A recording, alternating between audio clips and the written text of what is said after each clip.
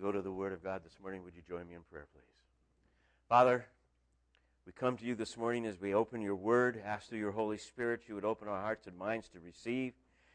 Lord, we recognize that your Word is God-breathed, and as we come to it, we honor and glorify you in the reality of all that you have done, the salvation that you have brought to us. And so, Lord, our desire is to walk close to you, draw close to you, and be strengthened in our resolve to stay close to you, Lord. We ask for your Holy Spirit to move in us this morning. In Jesus' name, amen. You may be seated.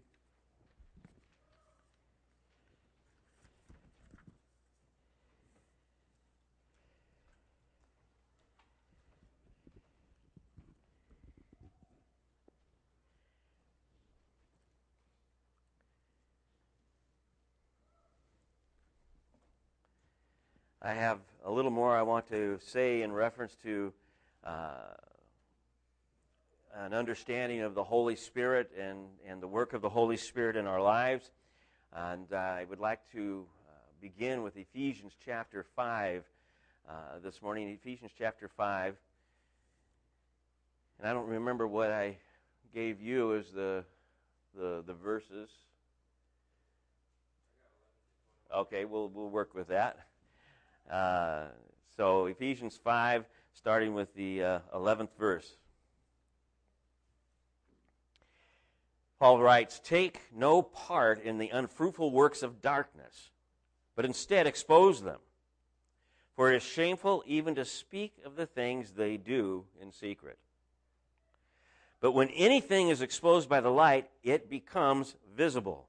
For anything that becomes visible is light. Therefore it says, 'Awake, O sleeper, and arise from the dead, and Christ will shine on you.'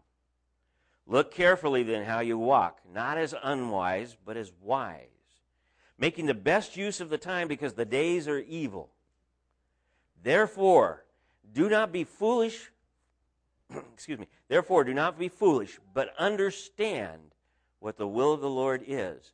And do not get drunk with wine, for that is debauchery, but be filled with the Spirit, addressing one another in psalms and hymns and spiritual songs, singing and making melody to the Lord with your heart, and giving thanks and always for everything to God the Father in the name of our Lord Jesus Christ, submitting to one another out of reverence for Christ." Main concern out of this section of this passage this morning is verse 18 of Ephesians 5, where he's speaking about being filled with the Spirit. We've touched briefly on this in a couple of the messages. We've talked very specifically also in reference to the Holy Spirit, that he is part of the Godhead. He is a part of the Trinity. He is God in the capacity of omnipresent, everywhere at once.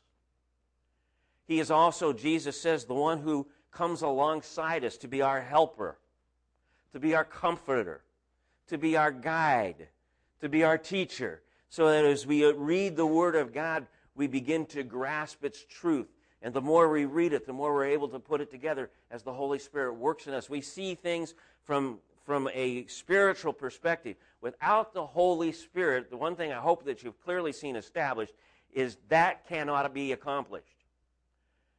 People have become scholars. I know I shared this with you before, but they've become scholars in the Word.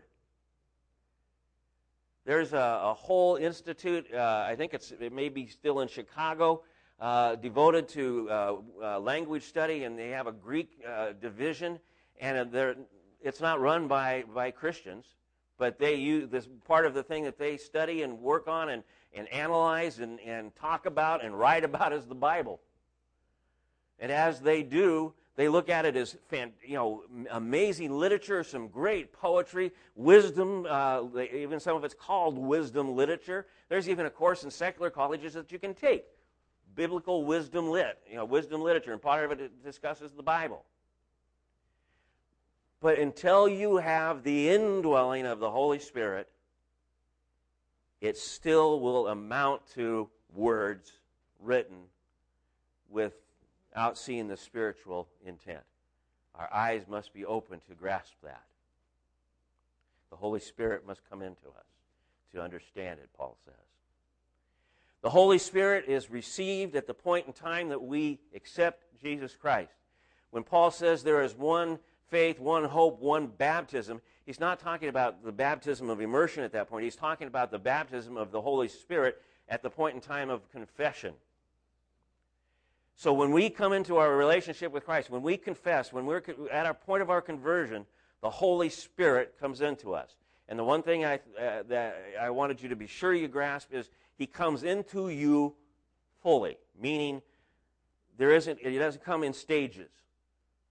A little bit at a time now, and I get a little more saved somehow. He comes into you fully, and you are fully saved. And every Christian, no select group of Christians, you realize that in some of the cults, they don't, quote unquote, have the Holy Spirit. Only their leaders have the Holy Spirit. They come to you and say, we preach the same Jesus that you believe. Ask them, well, let's pray, and then when you pray, ask the Holy Spirit in us to enlighten our hearts. They're just about ready to leave. The Holy Spirit is in every one of us.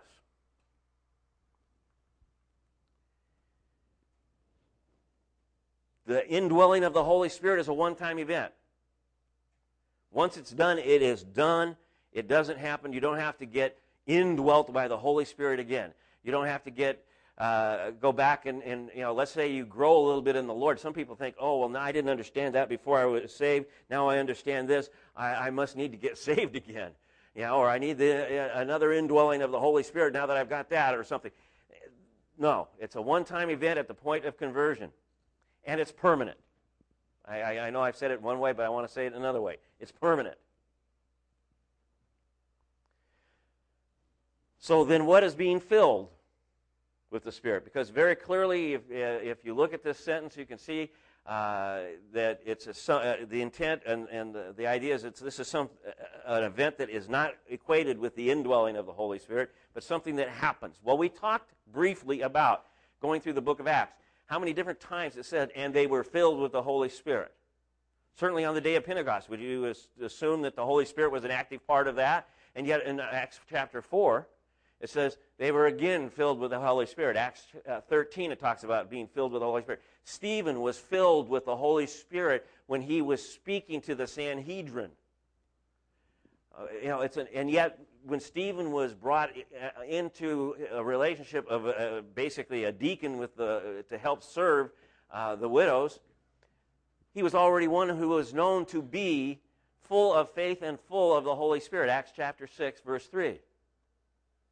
And yet it says again, while he was saying, filled with the Holy Spirit as he was speaking. Over and over and over we get this picture. And the reading here is the idea of something that is continuous. And so it's that picture. How does the Holy Spirit, who is fully in us, get more in us? Well, that's not really what's the actual intent of what's being said here. I think the simplest way it was explained to me that I could grasp it was when we're asking to be filled with the Holy Spirit, what we're asking is to have our life engulfed by the Holy Spirit in such a way that He's in control instead of us. Now, I know your life is just like mine because the Scripture tells us we're all the same and all have the same struggles. We might not have the exact same struggles, but we have struggles. There's sin that we combat in our lives. There's ongoing situations and frustrations. And one of the things that we need to pray for daily is God to search us, to reveal to us, and to confess the sins that we have and rest in His forgiveness and His grace. And so the reality is that obviously, even though the Holy Spirit fully indwells us, He does not fully control us. And so I look at it this way, as one person explained it to me. We don't get more of the Holy Spirit. The Holy Spirit gets more of us. And I know that may be a little simplistic, but it works for me as far as getting the basic idea of what we're asking for. And it's interesting, I was going through a number of commentaries, just wanting to see their comment on this particular verse. And I would say that most of the commentaries agree about the importance of this commandment. That the filling is an ongoing, repeated action, and it is extremely important. That without the Holy Spirit filling us, we cannot complete the things that God has called us to do, the work He wants us to do. It requires not just the indwelling of the Holy Spirit, but the releasing of the Holy Spirit in us in such a way that He is in control in order for us to serve, to work, and to accomplish the things that He wants us to do. So you would find yourself constantly praying to be released, the Holy Spirit take over, the Holy Spirit take control. There is a song written years ago about getting from the front seat to the back seat and letting Jesus have the wheel. Right, Bob? Yeah, and so we that's the idea of letting Him have control. And so I wrote down here, for the purpose of serving the Lord, for serving each other, to walk within the Spirit, with or in the Spirit, to grow in wisdom and understanding, to develop the fruit of the Spirit, for Christian character to develop in us, for the power and the strength to obey what He has told us to do, to have strength over sin and victory over sin. All of this requires an ongoing, constant filling of the Holy Spirit. And I believe that's what Paul is asking us to pray for here, an ongoing filling of the Holy Spirit. Not, oh gosh, tomorrow I've got to go to this or I'm going to go do that. Lord, fill me with the Holy Spirit to be a powerful witness. There's nothing wrong with that prayer specifically, but this is day-to-day living here that we're talking about.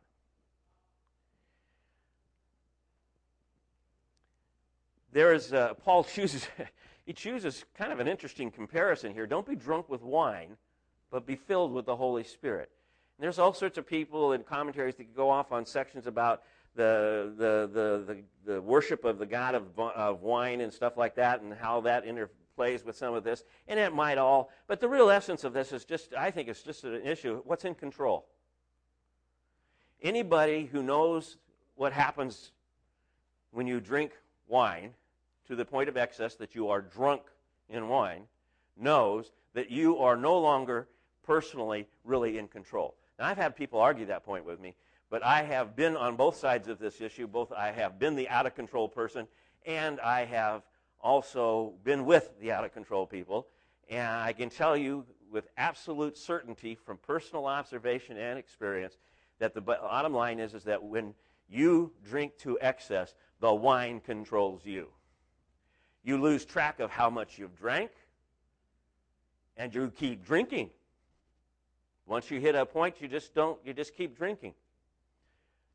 There's three things, by the way, that God has put into our body to stop us from killing ourselves at that point with alcohol poisoning. You either get sick, pass out, or go to an ambulatory blackout, which means you're walking around talking and everything else, but you quit drinking. And your body kind of says, okay, well, you can't have another one, and it takes action. People who are addicted to drinking find themselves with an additional problem. Their day starts to, and I know this also from personal experience, it begins to fit around the idea of my day centers around, at lunchtime, I will go here. It's, a bar and grill, so I'll go for food. I might have while I'm there. I even start thinking or even planning ahead what I will have when I'm done working. And if it's got real control of me, which in a season of my life it did, I will think about how I can sneak it to work with me and not have anybody see it or know. So now it's not only controlling me, but it's getting me to the point of manipulation, deception, and a lot of other things. Alcohol, drugs, anything that you're addicted to really, drives you this way. Paul's basically saying, what's in control? I put it here, what fuels you? What gives you your power? What empowers you? What is your power source? You know, what's in control? I don't know how many of you have heard of Steve Cole from Flagstaff Christian Fellowship. You can find him on Monergism and a couple other places with his messages and sermons and stuff. But he had a picture for this that I thought was interesting. What if you had access to free, readily available, inexhaustible source of clean energy? I thought that was interesting. Clean energy at your disposal. What if you had it? But as you looked at it and you saw it there, and it was there available to you now. It's not something, pie in the sky or just, but it was there. But rather than use it, you use what you are most familiar with, failing to use that power. You use what you're most familiar with and stay with that. He said that would be like the Christian who does not seek the Holy Spirit for strength, power, and to live and to walk the Christian life. In other words, here's this power that is, as a believer, is made available to us. It is free. It is inexhaustible. It is accessible. It's available. I don't know how many words you want to use to describe it there. And yet, I confess that the majority of the time, I run off in my own strength. There are so many things I do routinely in my life that I don't even think about committing it to the Lord. Now, granted, we normally, as we mature, sometimes very early in our Christian walk, it becomes a habit to commit our day and this type of thing to the Lord, and that's part of the process. And so I'm not suggesting that we completely ignore it, but then all of a sudden something happens, boom, right in front of us, and our reaction is to react from the flesh, in a sense, either in anger or frustration, instead of in the Holy Spirit. That's kind of an indicator that we're still struggling with this. Well, that's part of the dilemma here. And so I wrote down here, there's a dilemma. We're commanded to be filled, but we're not the one who does the filling, so somehow we have to work this out. In other words, it's not like I can go, the filling, and this is a bad picture because I've seen people saying it's like filling up the pitcher, and or the one. I go to church every Sunday to get my filling. The church is like my gas station. What does that mean? By the end of Saturday, you're on low and just ready for a refill, and you've used it all up. And that's not the way this stays. We're supposed to be full every day, and seeking to be constantly full. So the gas station's already, the gas station's already in here. Jesus in John chapter 7, he says, as he was saying, if you drink from me, he'll fill you up to the point where waters come gushing out. He's into this. He wants to keep us full. And so I thought, how am I going to explain how this works? So the bottom line is, first off, the Holy Spirit reveals through the Word of God how we are to walk, how we are to live for Christ. One person said there's over 1,500 commandments in the New Testament in reference to our walk with Christ. Okay, things that God says this is a godly way to act. Okay? We see the ease, though, if you will. Here's the way to walk and live in Christ, but we see the easy way to walk as we always have. That's the easiest thing to do. The way I've always walked, the way of the flesh, the way of the world. In other words, embedded on, I used this term belief window a number of times, but embedded on my belief window is a whole number of things of how to meet my basic needs. From the time that I was a little kid, certain things that I would do would get a need met, and I would continue that pattern. What are some of the things that little kids do to get their needs met? Oh, come on. There's one you want to jump. They cry. They throw a tantrum. I watched my granddaughter. Nobody's going to give this to Jessica, right? No. I watched my granddaughter the other day throw a fit. I mean, she went to the floor. She did it very cautiously, though. She just didn't throw herself on the floor. Because she was on the hardwood floor, she dropped to the side and rolled over onto the floor, just screaming and going, "Yeah, da," meaning that, I want that, I want that, I want that. And just picked her up and sat her down on a chair and wait until she's done crying, and then, got to talking about what it was that she wanted, and when she could have it, and it wasn't then. It had to be, at that point, it had to be on my terms. She wasn't happy. But, she's found that there are other times where that works, because you're so frustrated, just be quiet, oh, here. Or the level of voice. My mom. Bobby,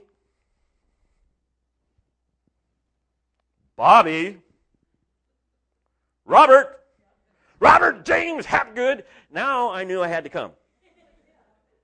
I didn't have to come to Bobby because nothing happened.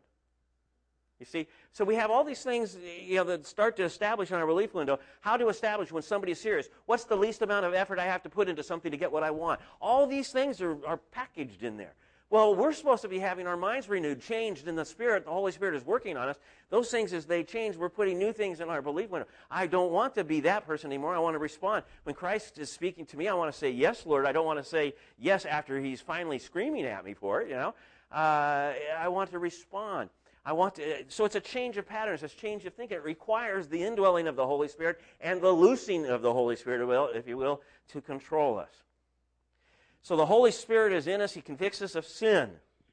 He brings us to grace. He tells us to put on Christian ways. He starts by convicting, then renewing us, renewing our mind, the way we think, what we put on our belief window, by creating us in a hunger and a thirst. The hunger and thirst for God's righteousness was never an idea in my mind before I was a Christian. It has become an absolute goal of my life as a Christian. I want to know the God who created me. And I want to know Him as intimately and completely as possible. That is the desire that I have. I translate that because, He's beyond anything that I will ever fully comprehend, I think, all the way through eternity. I will be seeing freshness in Him. By the way, I translate that down one level. My wife, who is created in the image of God, I'm on a quest to know her completely. When you decide you want to know someone completely, you accept them with all their faults and their problems and their needs and everything else, because that's who they are. That's part of knowing them. That's the way God works on us as well. He accepts us and change. And she's in the process of being grown into Christ just like I am. And so we're on a path together. And we're desiring, they're on a quest. She wants to know me. I want to know her. 44 years into it in the marriage, we're partway there.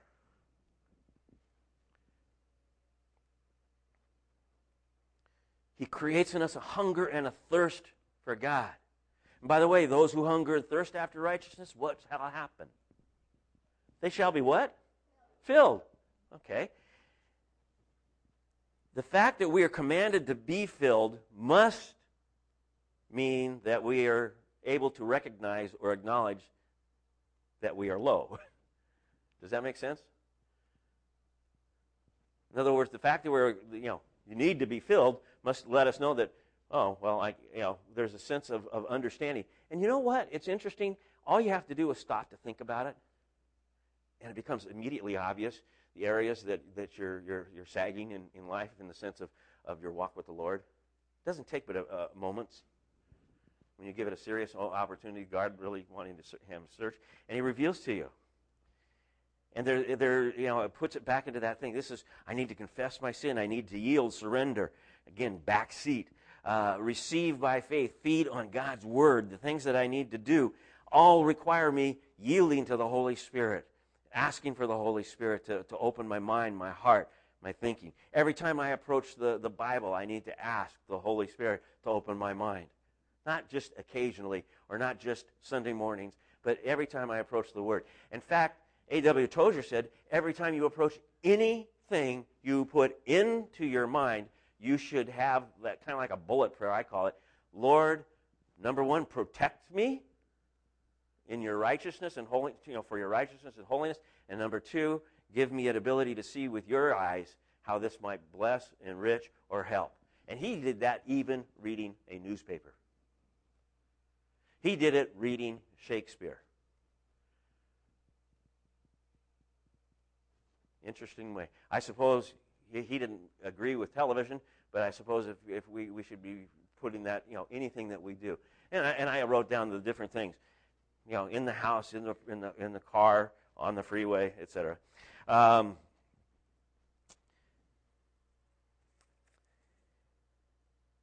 In the process of looking at this, the scripture that was read this morning out of Colossians chapter 3 is a parallel to this in Ephesians. And we read a far bigger section that I just want to go back to this part of it. Verse 16, it says, "Let the word of Christ dwell in you richly, teaching and admonishing one another in all wisdom." And a very parallel verse to what followed after being filled with the Holy Spirit in Ephesians chapter 5, "Singing psalms and hymns and spiritual songs with thankfulness in your heart." Now, they're the same conclusion. And so you have two kind of parallel things here. The being filled, if you will, with the Holy Spirit, being filled with God's Word, kind of go like this. They go hand in hand together. They're locked together. It's a process, an ongoing process of how the Holy Spirit works with the Word, and the Word works with encouraging us to rest in the Holy Spirit. I don't know how many of you are familiar with H.R. Ironside. He did a number of radio shows back in the years and stuff like that, and a number of commentaries. But one of the things he said, and again, I don't know how much of a mathematician he was. You know how much I'm not. But he made it this way. He said, there is an old rule in mathematics that things equal to the same thing are equal to one another. If to be filled with the Spirit is equal in result to being filled with the Word, in other words, the same things happening afterwards, then it should be clear that the Spirit-filled Christian is a Word-filled Christian. Does that make sense? I want to make sure, because it rung true for me. I think what he's trying to say again is that they go hand in hand. You can't have one without the other. It requires both of them. It's like having a carriage without a horse. You might be able to get it to move a little bit, but once you put them together, you've got it. It's working. It's in concert. The Word of God teaches the believer how to live and why we do it, to be holy as God is holy, to give glory to God, to worship God, while the Spirit of God supplies the power to live what the Word says and opens our mind to understand it, that we might be able to give Him glory in all things. It's an ongoing process. One of the verses that I reflect back on frequently at this point is Colossians chapter 1, verses 9 and 10. Paul's writing, he says, "From the day we heard about your love, we have not ceased to pray for you, asking that you," now listen, "you may be filled with the knowledge of His will in all spiritual wisdom and understanding, so as to walk in a manner worthy of the Lord, fully pleasing to Him, bearing fruit in every good work and increasing in the knowledge of God. An ongoing picture here. He says that filled with the knowledge of God's will in all spiritual wisdom and understanding. This enables us then to walk in a manner worthy of the Lord. We're able to please Him, actually, as this comes into working in our lives. The result of that, according to this, is we begin to bear fruit in every good work that is put before us. And as a result, we start increasing in where we started in this prayer, the knowledge of God. The reason why I show you this is that this is a kind of an ongoing, I used to call it a cycle, but it's more than that. It's a spiral. It's a growing process. You learn this much, and as you apply it, the Holy Spirit working through you and in you, and you begin to see how God works things out, and you start to, for instance, take one particular scripture that you really begin to realize is really true, and that is Romans 8:28, all things work together. How can that be possible when it's something that started out absolutely wrong, and yet a product at the end of it comes out that God can bless? Because it's all been surrendered somewhere in the process back to Him. Okay? God works all things out, and you rest in that, and you see it in your own life, and it starts, and as you rest in that truth, now resting in other things that God says become part of your life as well, and it grows, it spirals, it builds, it grows out. The reason why I wanted you to see this as important is that we grow in our walk with the Lord. Again, an ongoing process. We have Ephesians chapter 4, 11, 12, 13, 14, 15, along in there, where it talks about the gifts that God has given to the church to build us up, to create us to be from babes to mature Christians. So a growing process. When we start as Christians, we say we are babes. At some point along the line, we are starting to mature. Paul uses various figures. Needing milk, now we should be needing meat. This type of thing. So there's a growth process. A Spirit-filled Christian is one who is growing in understanding and application of God's Word. To be filled with the Spirit is to be in an ever-dependent relationship with Christ. And as we celebrate Independence Day, that's a conflict for our culture.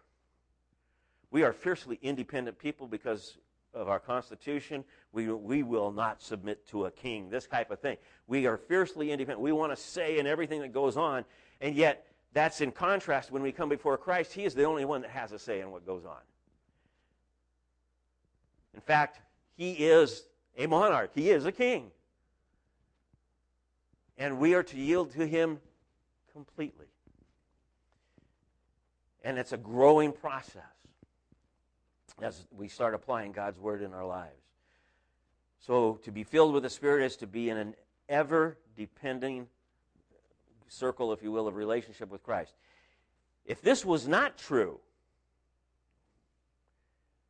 I was wondering if at what point, in other words, the Holy Spirit being a part of this all the way along the line, it's kind of like we're filled with the Holy Spirit. When we grow, do we have more Holy Spirit now because we understand more? Are we more filled than we were here because I'm yielding more? And I started becoming mind-boggling because, and what I realized was if you started that one, it would be kind of like, at what point are you mature enough to be filled with the Holy Spirit? That's not what it says. It just says be filled with the Holy Spirit, whoever you are, a believer in Christ. And so I thought, Bob, you've got it confused here. Don't think in degrees of filling, but a filling that meets the need of the time in the situation. That's what God's asking for. Be filled according to the situation, time, and place you are with the Holy Spirit. Is there a possibility that you'll understand more, do more, and even serve God greater in some other point in time in your life with the Holy Spirit working into? Yeah, but that doesn't mean that you had less Holy Spirit back here. The Holy Spirit for the moment and time that you need. This filling has an impact on everything we do. Chapters 5 and Ephesians, chapter 3 of Colossians goes on to talk about our relationships with our husbands, with our wives, with our children, with our employers, with masters and slaves, employers and employees. It goes on to talk about that. So it impacts every part of our life, being filled with the Word, being filled with the Spirit. And I wrote here, none of this can be done without being in fellowship with each other. Can't be done unless we're in fellowship with each other. And something broader than and bigger than just Sunday mornings.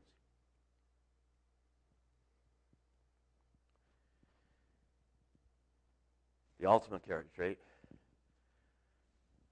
being filled as a Christian, I really still believe, is being filled with the love of God to the point where it overflows to other people. We're commanded to love the Lord our God with all our heart, with all our soul, with all our mind, all our spirit. And then to what? Love our neighbor as ourselves. And our neighbor includes our enemy, by the way. So we shouldn't have to add that one in there as well. And then he goes on in John chapter 13 to make sure that we got it there. He says, and how you love one another is how the church is going to be, the world's really going to understand that you are Christian. How you treat each other, talk about each other, and love each other. And I thought as I was looking at this from Matthew 22, John 13, and other scriptures that are talking about, 1 Corinthians 13, talking about the love of God and the love of God in us and how important it is, and that is a gift, a picture, a fruit of the Holy Spirit. The fruit of the Spirit is love in Galatians chapter 5. And I saw here that it's God's character that we're striving for. All of this is God's character that we're striving for. How powerful is His love? Well, it transcends all time because before the foundation of the world, He loved us. He loved us so much, according to Ephesians chapter 5, when it's talking about how husbands are to love their wives. He says, Christ so loved the church that He gave Himself up for her. He sacrificed His rights so that the church could be saved.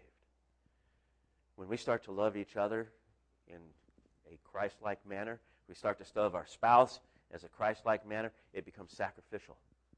It's not what I deserve, what I get, but what I can give, what I can do, and how I can bless. And the biggest picture always should rest in our heart and our mind with this is how God revealed it to us. It takes us back to Philippians, for me, chapter 2, where Jesus empties Himself into the flesh, becomes a man to the point of the cross to purchase our salvation. For us to rest in that love and then to derive strength from that love to direct our path in our walk and strengthen our resolve to follow Christ requires not only the indwelling of the Holy Spirit, but the ongoing filling of the Holy Spirit. Notice I still haven't talked about any of the gifts. Because if we don't get this, according to Paul, the gifts are meaningless. Ask the ushers to come forward to pass the communion out. And if you would hold it until we've all been served, and we'll share together.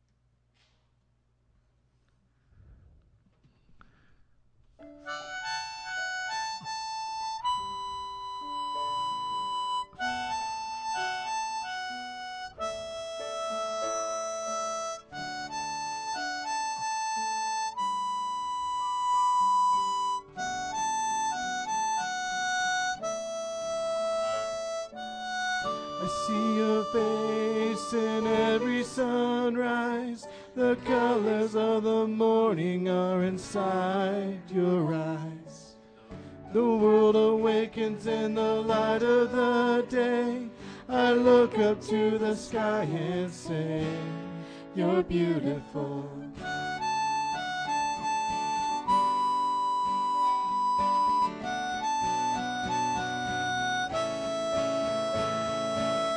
I see your power in the moonlit night, where planets are in motion and galaxies are bright. We are amazed in the light of the stars.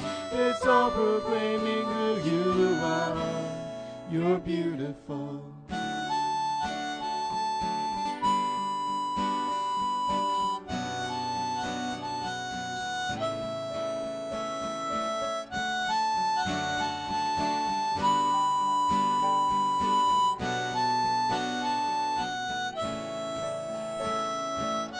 I see you there hanging on a tree. You bled and then you died and then you rose again for me. Now you are sitting on your heavenly throne. Soon we will be coming home. You're beautiful.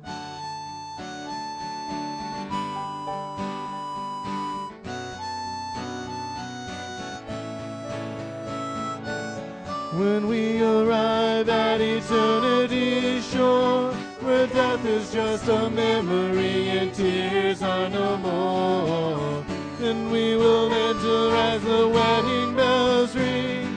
Your bride will come together and we'll sing, you're beautiful.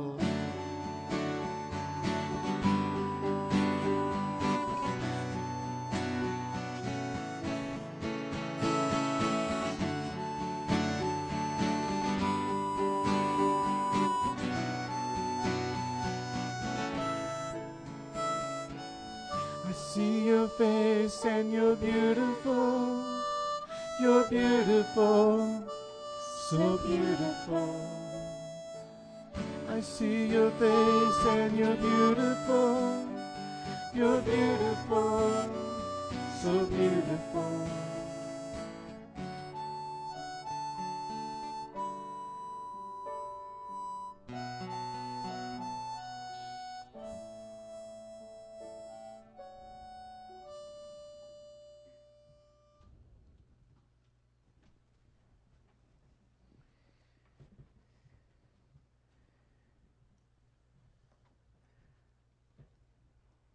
Jesus set the stage for us to remember his act of love as often as we would come together through the establishment of communion.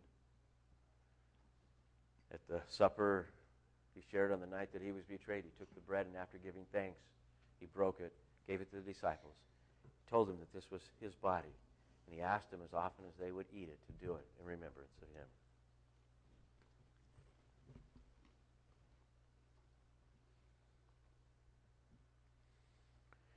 At the end of the meal, taking the cup of wine, he said, this is my blood poured out for you to purchase the covenant.